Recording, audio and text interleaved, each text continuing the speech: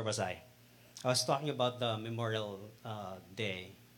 Uh, During this week, I was watching the news, and I cannot help but uh, feel the feel the loneliness when I was watching the shooting in Uvalde, Texas. So our hearts also go to the victims and the families of the victims of those who perished in the Uvalde, Texas. It's discouraging when we don't know where the enemy is and when the strike is going to be next. It's easier if we know where they are, but the shootings in schools here in the United States of America is that are perpetrated by young people, kids, and it's very difficult because I'm a parent. I know the feeling when I send my son to school. I have this kind of anxiety: what will happen? It can happen anywhere. All along, we thought that in this country, our kids are safe, but these shootings make us a little bit worried.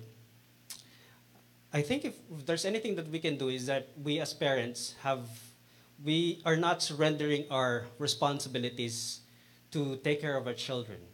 And so I saw some parents in YouTube and in television where they stand guard in the entrances of schools. And I think if we are more vigilant as parents, we can do better to protect our kids. And speaking of attacks, um, last week we talked about, still in the series of God's plan, His kingdom, and its boundaries. Last week we talked about the occupation of the Israelites of the promised land. If you're reading the book of Joshua up to chapter 13, all along we thought that they have fully occupied the land. But in chapter 13 last week, we said that it started with God saying, Joshua, you are old, but then there's still lands to conquer. There's still lands that are empty and needed to be occupied.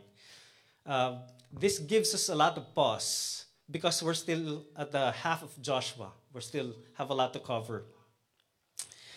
If there's anything, uh, have you ever watched a series? I know that some of you watch series. My wife likes Korean telenovelas. But have you ever watched series like, say, for example, Game of Thrones, up to season 9 or 10, if I'm not mistaken, and you did not watch the end? How does it feel? It feels like something's missing. Have you ever watched a James Bond film where the villain at the very end is not either captured or killed? It doesn't sound complete. Or it's like, have you ever dined where there's no dessert? Some people can relate to that. It feels like something is missing.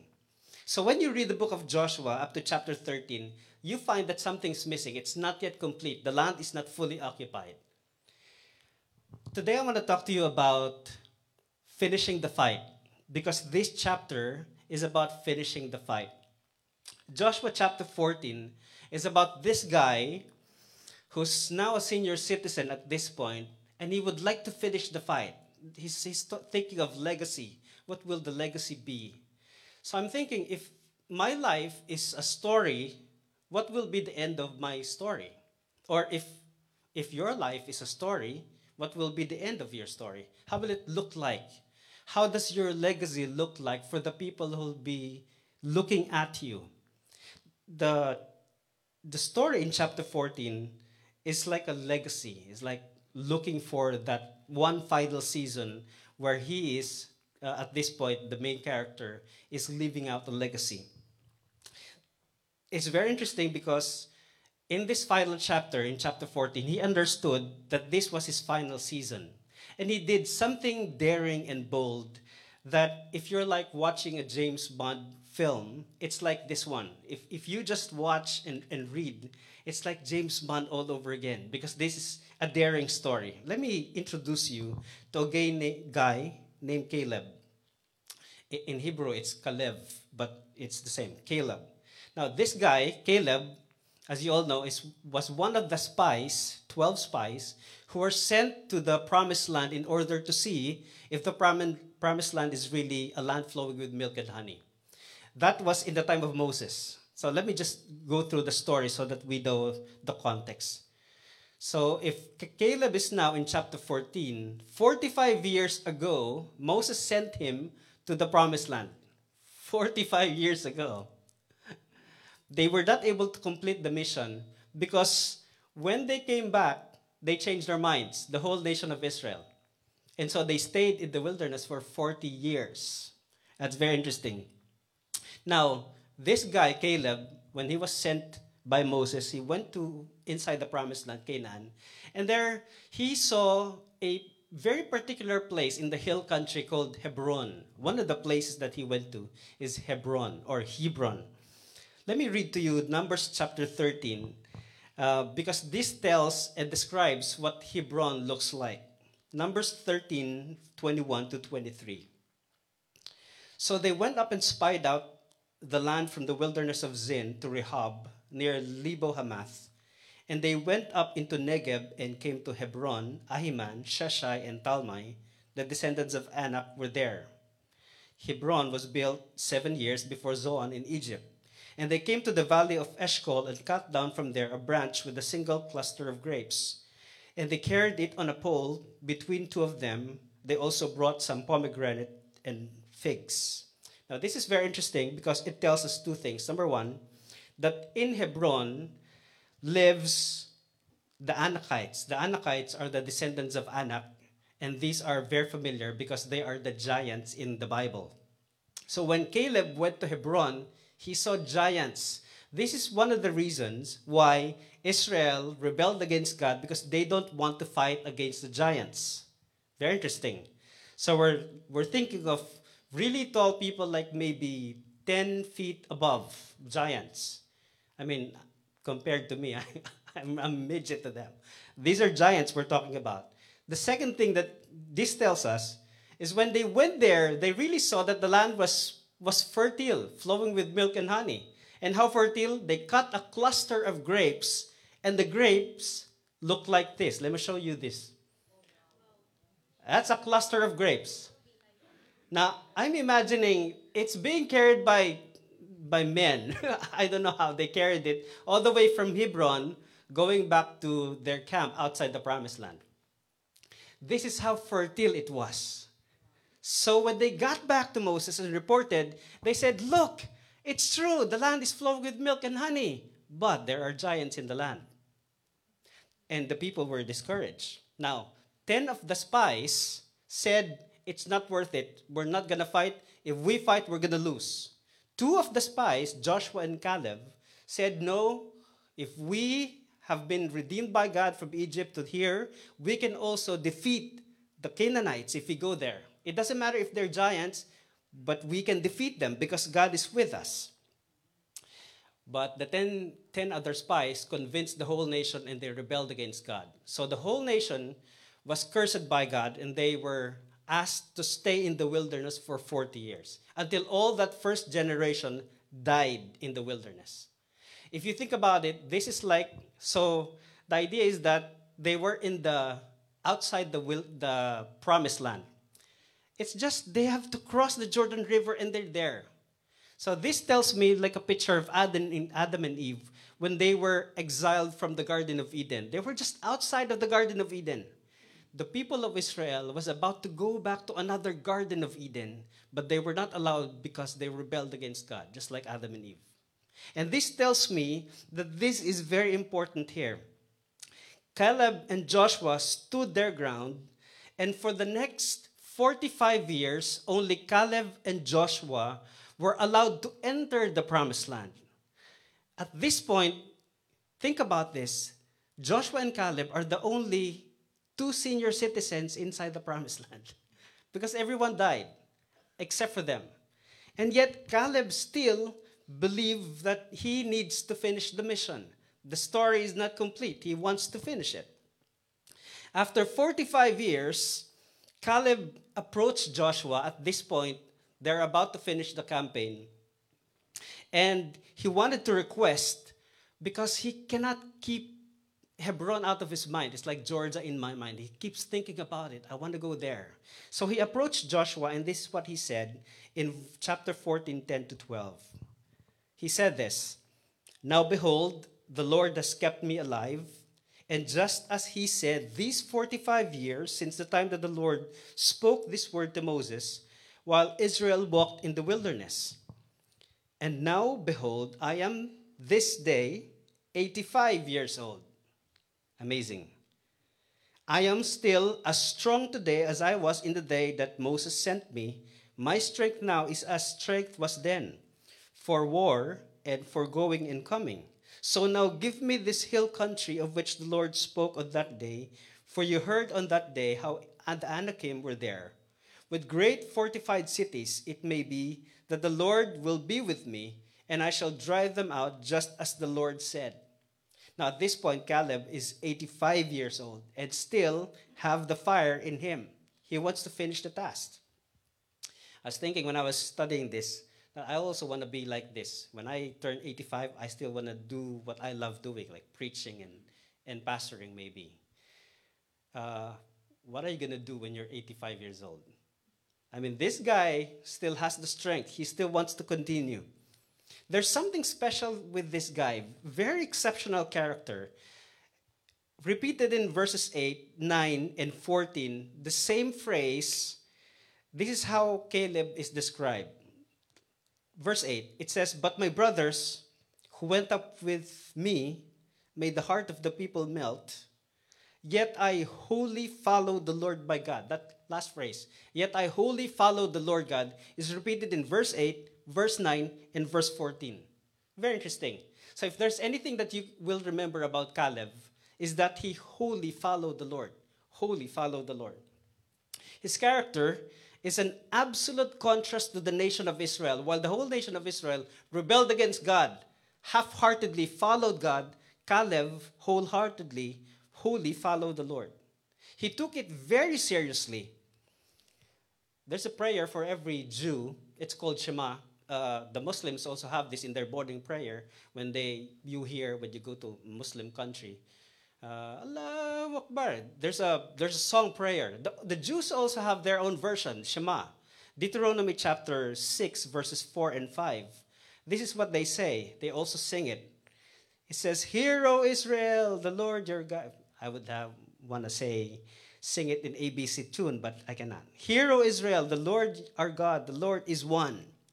Very interestingly, in verse 5, it says this: "You shall love the Lord your God with all your heart, with all your soul, with all your might."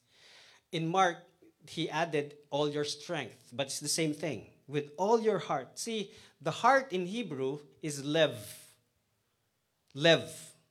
And that's why it makes you think that the name Caleb means whole heart. And that's why this guy followed God with his whole heart. Whole heart doesn't mean affection. It doesn't mean emotion. Heart means the will, resolute will to do whatever it takes to follow the Lord. That's what heart means. It's your resolution to follow, your commitment to follow. Even though he's 85 years old, just like Joshua advanced in years, he still carries the fire of obedience. He is what I call a man on a mission, like Tom Cruise. Mission Impossible, man on a mission. This is like an athlete on his last stretch of maybe 50 meters to the finish line. Let me read to you verse 13. It says, "Then Joshua blessed him, and he gave Hebron to Caleb, the son of Jephunneh, for an inheritance. Therefore, Hebron became the inheritance of Caleb, the son of Jephunneh, the Kenizzite, to this day, because he wholly followed the Lord, the God of Israel." Now the name of Hebron formerly was Kiriath Arba. Arba was the greatest man among the Anakim. Up until today, the place in Israel is still called Hebron. And sometimes in the street signs, it's still called Kiriath Arba. Now what is Hebron? Hebron is the stronghold of the enemy. It's in the hill country. It's impenetrable. It's fortified. And it's guarded by giants. It's like the last place to hold out. This is the strongest fortification in Canaan because it was guarded by giants. It says that the sons of Anak, or Arba, is there. Now, compared to Jericho, it was easy. They just went around for 7 days, and on 7th day, they shouted, the walls came down. Easy. A little bit difficult is the next city, Ai, because they were defeated. But then they went to the southern country, they went to the northern country. It was easy. Joshua stopped the moon and the sun. All compared to this one, it's easy. This one is difficult because there are giants in the land. This is the same reason why they paused for 38 years in the wilderness because, again, they feared the giants in the land. If you read your Bible in the history, there was a time, in the time of David, where he fought a giant by the name of Goliath. He's not from this country, he's a Philistine, but he's also a giant.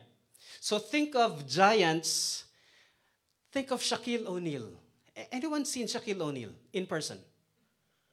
Think of Shaquille O'Neal, big guy, not wearing jersey shirts and basketball, wearing shields and swords. Shaquille O'Neal.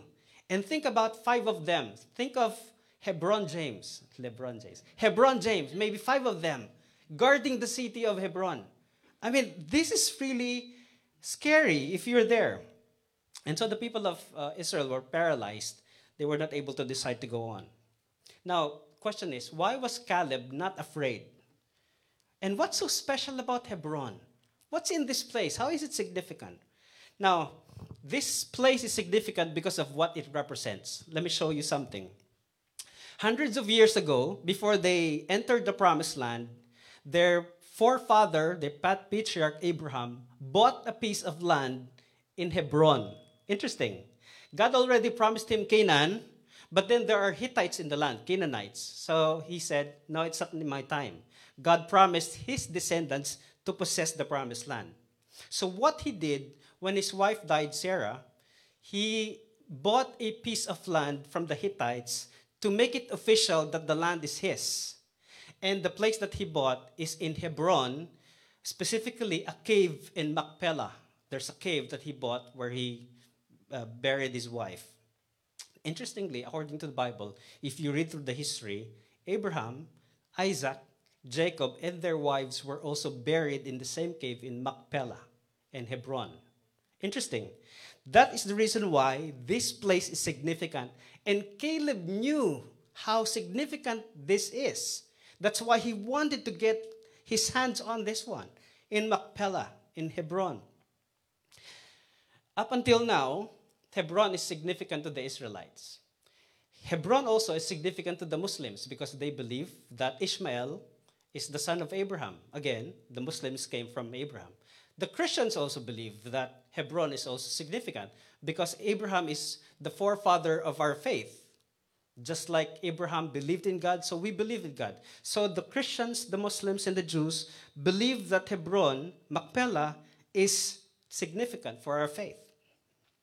Machpelah, in fact, is the second holiest place for the Jews. And currently, 2021, the population of this small city is about 250,000 Arabs and only 800 Jews. 250,000 versus 800 Jews living in Hebron. But this place, according to the study, is the second most number of conflicts between Jews and Arabs. The first, of course, is Jerusalem, because every day there's conflict in there. The second most is Hebron. Hebron is south of Jerusalem. Watch this clip so that we can have a better context of what we're talking about.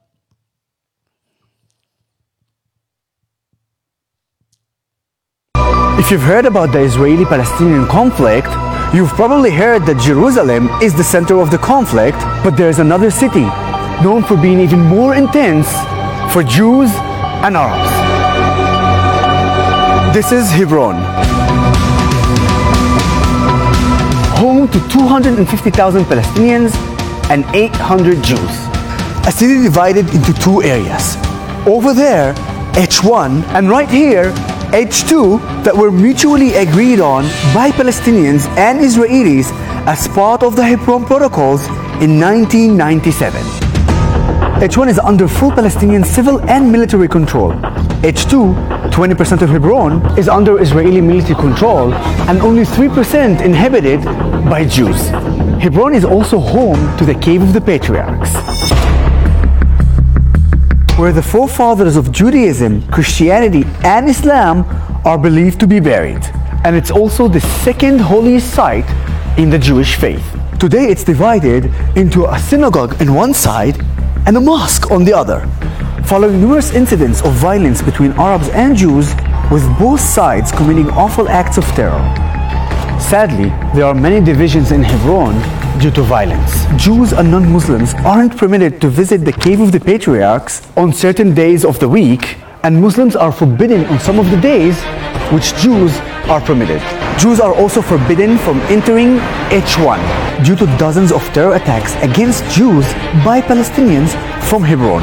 And Arabs have been restricted from El Shuhada Street following in a shocking attack in which a Jewish terrorist shot 29 Muslim worshippers and injured 125 in the Cave of the Patriarchs. These streets opened up temporarily to Palestinians following the Hebron Protocol until the violence on the Palestinian side in the Second Intifada triggered a shutdown again. So why are the restrictions in Hebron so intense, unlike anywhere else in Israel or the West Bank? Because Hebron is known for having the worst extremists on both sides. Extremist minority, but very dominant. Meaning that preventing violence is a top priority for the leaders of both sides, and here is why. Tens of thousands of Palestinians from Hebron work in Israel every day. Of the 87,000 Palestinians who work in Israel, thousands are from Hebron. Hebron also accounts for 40% of Palestinian GDP and 1/3 of all Palestinians' exports. Meaning if there's a rise in terrorism and a reduction in permits and in exports due to a war, Hebron suffers directly. This occurred in 2015 with a wave of 9 terror attacks in 13 days committed by Palestinians from Hebron. And Hebron is even known for being a stronghold for the terrorist organization Hamas. The reality is, innocent people on both sides are harmed when terrorism occurs. The final status of Hebron will have to be decided by the leaders of both sides. But by reducing violence and enhancing economic opportunities, Israelis and Palestinians may be able to find a way forward in this hotly contested historical city.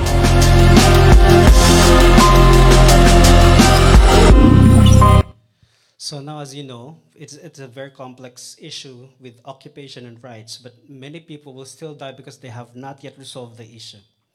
But what I see here in chapter 14 of Joshua is the triumph of Caleb to subdue the enemy. Because for one reason, he fully devoted himself to God, wholly followed God with all of his heart.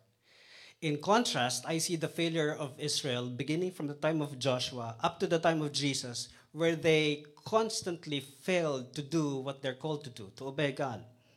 And so if you look carefully, chapter 14 is about Joshua, the faithful Israelite, and the rest of the country who's not faithful to God.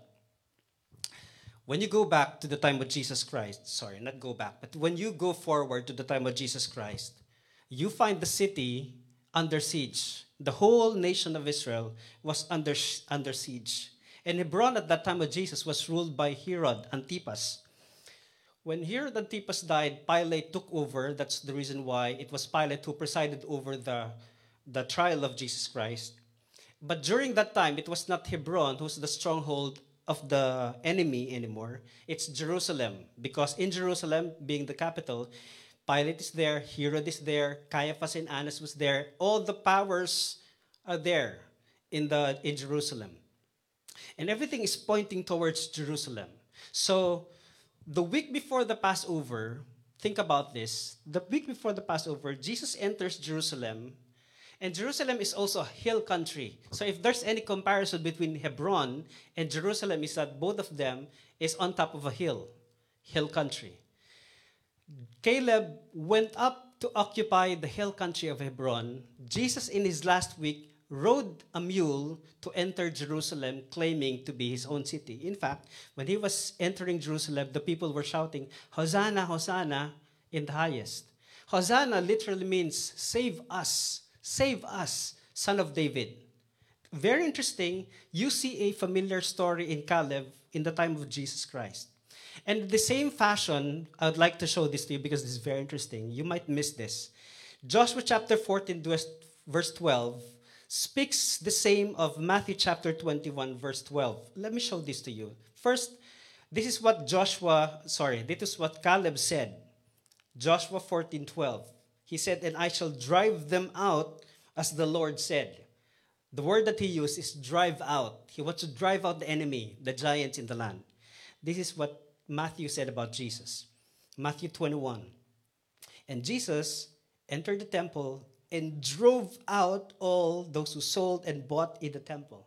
Do you see the reference? It's the same thing.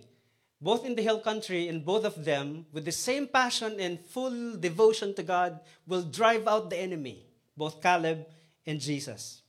The way I see it is that the Sanhedrin works like a mafia. Annas is the conciliary, he's the advisor to Caiaphas. Caiaphas, the high priest, is the mob boss. And those who are collecting money inside the temple are the bagmen. I mean, this works like a clock. They knew where the money, how to funnel the money. And the people are suffering because there's corruption inside the temple. Now, here's the thing. Last week, we talked about the Levites. The Levites are supposed to serve God fully in the temple. They're not supposed to make money. They're supposed to serve God. But here, the people doing money exchange are making profit out of what they're doing. Are they Levites? We did not know. If they're Levites, it's not their job to make money. And here's the point. They are corrupting the temple. They have desecrated the temple. What that means is that even before Jesus came, the temple is desecrated because of this money exchange inside the temple. The land of Israel, therefore, is also desecrated even before Jesus came. Now, what's interesting here is that there's another group inside the Sanhedrin. The Sanhedrin is the court where the high priest presides. The Pharisees is a different kind of breed. The Pharisees are those people whom I call the Cosa Nostra, the family. They're the ones who decide the strictest rules. And when they saw Jesus casting out demons, they criticized him. They're saying, "You are using the power of the demons." This is what they said in Matthew 12. Jesus said, "And if I cast out demons by Beelzebul, by whom do your sons cast them out? Therefore, they will be your judges. But if it is by the Spirit of God that I cast out demons, then the kingdom of God has come upon you." What Jesus is saying is that my power is not coming from the demons. My power is coming from God because I'm casting out the demons. The demons are the unclean spirits in the land. Just like the Romans, the unclean Canaanites, or Gentiles in the land. The holy land, the promised land, the Eden, the new Eden is occupied by the Romans. Just like the land of promise is occupied by the evil spirits. The most famous story is the casting out of the demon-possessed person in Gerasene. So Jesus traveled by boat in the Galilee. He went to the town by the name of Gerasene. Gerasene is a territory of Herod. Again, in Herod's time, to make sure that there's peace, there's no revolt, there is this legion. It's called Legion X or Legion 10 Fretensis that is stationed both in Jerusalem and in Decapolis. Gerasene town is a part of Decapolis town. It's like a capital in the north. The 10th Legion is stationed there. Very interestingly, a legion is about 6,000 foot soldiers and about 200 horsemen. When Jesus went off the boat, he was met by this man. Man is demon-possessed. And Jesus asked him, "What's your name?" And then the man said, "My name is Legion." My name is Legion. What does he mean by that? He's saying that this is not just a Roman occupation. This is more than just a Roman occupation. See, the land is occupied by evil spirits. And Jesus was not afraid of it. In fact, the man begged him, and the spirits told him, "Please do not cast us out of the country," just like an illegal immigrant. "Please transfer us to the pigs. There are pigs in there." Now, culturally, we know that the pigs are unclean. Jews don't touch the pigs, don't eat pigs. That's why I believe that Pinoys cannot become Jew, because it's impossible for you to give up lechon. Right? So the Spirit said, "Please do not cast us out of the country. Transfer us to the pigs." And Jesus did so. All the spirits, if there's 6,000 of them, went to the pigs, about 2,000 pigs. The pigs run to the hill at the edge and jump off the sea. And they all drowned. I cannot help, but when I read this, I can help but think of the Egyptian army running after the Israelites when they escaped Egypt. God divided the Red Sea. They entered the Red Sea, and when they're on the other end, the Egyptian army was trying to catch up on them, and the sea closed, and everyone drowned. This is like the pigs, the unclean pigs drowning in the sea. I mean, if you look at this, what Jesus is doing is what Caleb did to occupy the land, to drive out the enemies. Jesus is not driving out the Romans at this point. He was driving out the evil spirits, because they are the powers influencing the people to worship other gods. Mark chapter 5 says that the guy lived among the tombs, and no one could bind him anymore, not even with a chain, for he had often been bound with shackles and chains. But they wrenched the chains apart, and he broke the shackles in pieces. No one had the strength to subdue him. If I think about this, I think about the giants. No one could really defeat the giants in Hebron. Only Caleb did. Very interestingly, as I reflect on this, I cannot help but think that if we are going to think about our last fight, our last season, and Caleb did this, we have to give everything that we have if we're going to finish the fight. See, Jesus did this. This was his last season. For 30 years, he did not do anything. He just visited the temple, but he did not minister. For the last 3 years of his life, his last season, he poured everything in the ministry, just like Caleb. And there's no denial, there's a similarity in what they did. I'm thinking about if this is the story of their lives, and this is the story of my life too. And if that was their final season, they have fully devoted themselves to God. And probably the challenge to myself is to also fully devote myself to God. Because you see, our lives reflect this also kind of victory that Caleb and Jesus did. If I think about it, our calling is not really to win. Our calling is to obey regardless of the outcome. Our calling as followers is to obey. Not just to believe. To obey, because obedience is the highest expression of love for God.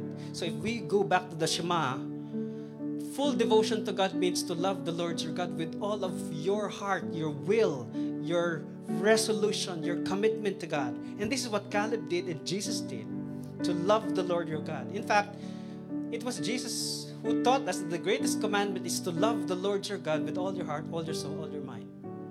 When he was about to be executed, he asked Peter, "Peter, do you love me?" And Peter said, "Yes." But Jesus said, "If you love me, prove it to me, obey me, do what I want you to do, feed my sheep."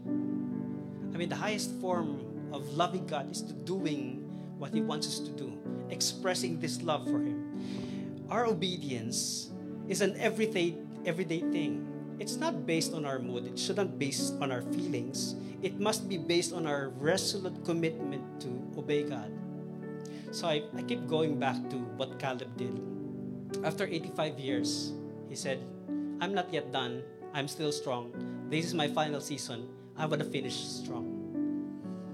I mean, if I think about what Jesus did the last 3 years of his life, the same thing, he finished strong. So I'm thinking, if this is my life, I'm going to finish strong. But if I'm going to finish strong, I have to concentrate, I have to focus on how I'm going to do this. There's this Danish philosopher by the name of Søren Kierkegaard. He said this, and I quote, "The purity of the heart is to will one thing," unquote. That means to really have one resolution, one commitment. That's the purity of the heart for him. Caleb was chosen to become one of the spies, and he understood his calling. His calling is to conquer the land. And it didn't matter if he waited 45 years. He must finish it because that was his commitment. So my challenge today is to do the same. Maybe this is our final season. If we think about it, maybe you've been here for a while. Maybe you've been a member of the church for a while. Maybe you've done your service. Maybe you're saying, "Pastor, I'm old. I have served. I have done my part, and I'm going to let the new ones come and serve." That's fine with me. That's okay. But think about this. But what if Caleb said the reason why God has kept me this long is because I'm not yet done? What if the same thing is true about us? That it's not your time. God is not finished with you yet. What if you still have something more to offer to God? What if this is your final season? Again, do you realize that Caleb at this point is a senior citizen? And he said, I'm still as strong today as I was on the day when Moses sent me. How about that? So slow down for a minute and ask, what if all these years, God has allowed us to blossom, to accumulate all the needed experiences, to mature to a point that serving God is not a burden anymore, but a joy? What if? What if God is not finished with you yet? See, the reason why we are still here, I'm still here, you're still here, is that maybe because this is your season to bloom. Maybe this is our season to bloom. There's a song that goes like this. There's power in the mighty name of Jesus. Every war he wages, he will win. And I'm not backing down from any giant because I know how this story ends. My prayer is that as we reflect on this, we'll finish our story. You're the one who knows how to finish your story. This is a story of your life. This is our legacy. And people, maybe 50 years from now, will look back and say, these are the people of Point of Grace. And we follow their footsteps because they left a very good legacy for us. Let's pray. Heavenly Father, we thank you. We thank you for the reminder that we are in this fight. And we are in this fight until you take us home. Father, allow us to be inspired once more. Quicken our hearts, quicken our minds, so that we can see opportunities of service. It doesn't have to be every Sunday. It can be every day when we meet other people, where we can open our mouths and we can share about the goodness of your love for us. Father, allow us to be in your service. In Jesus' name.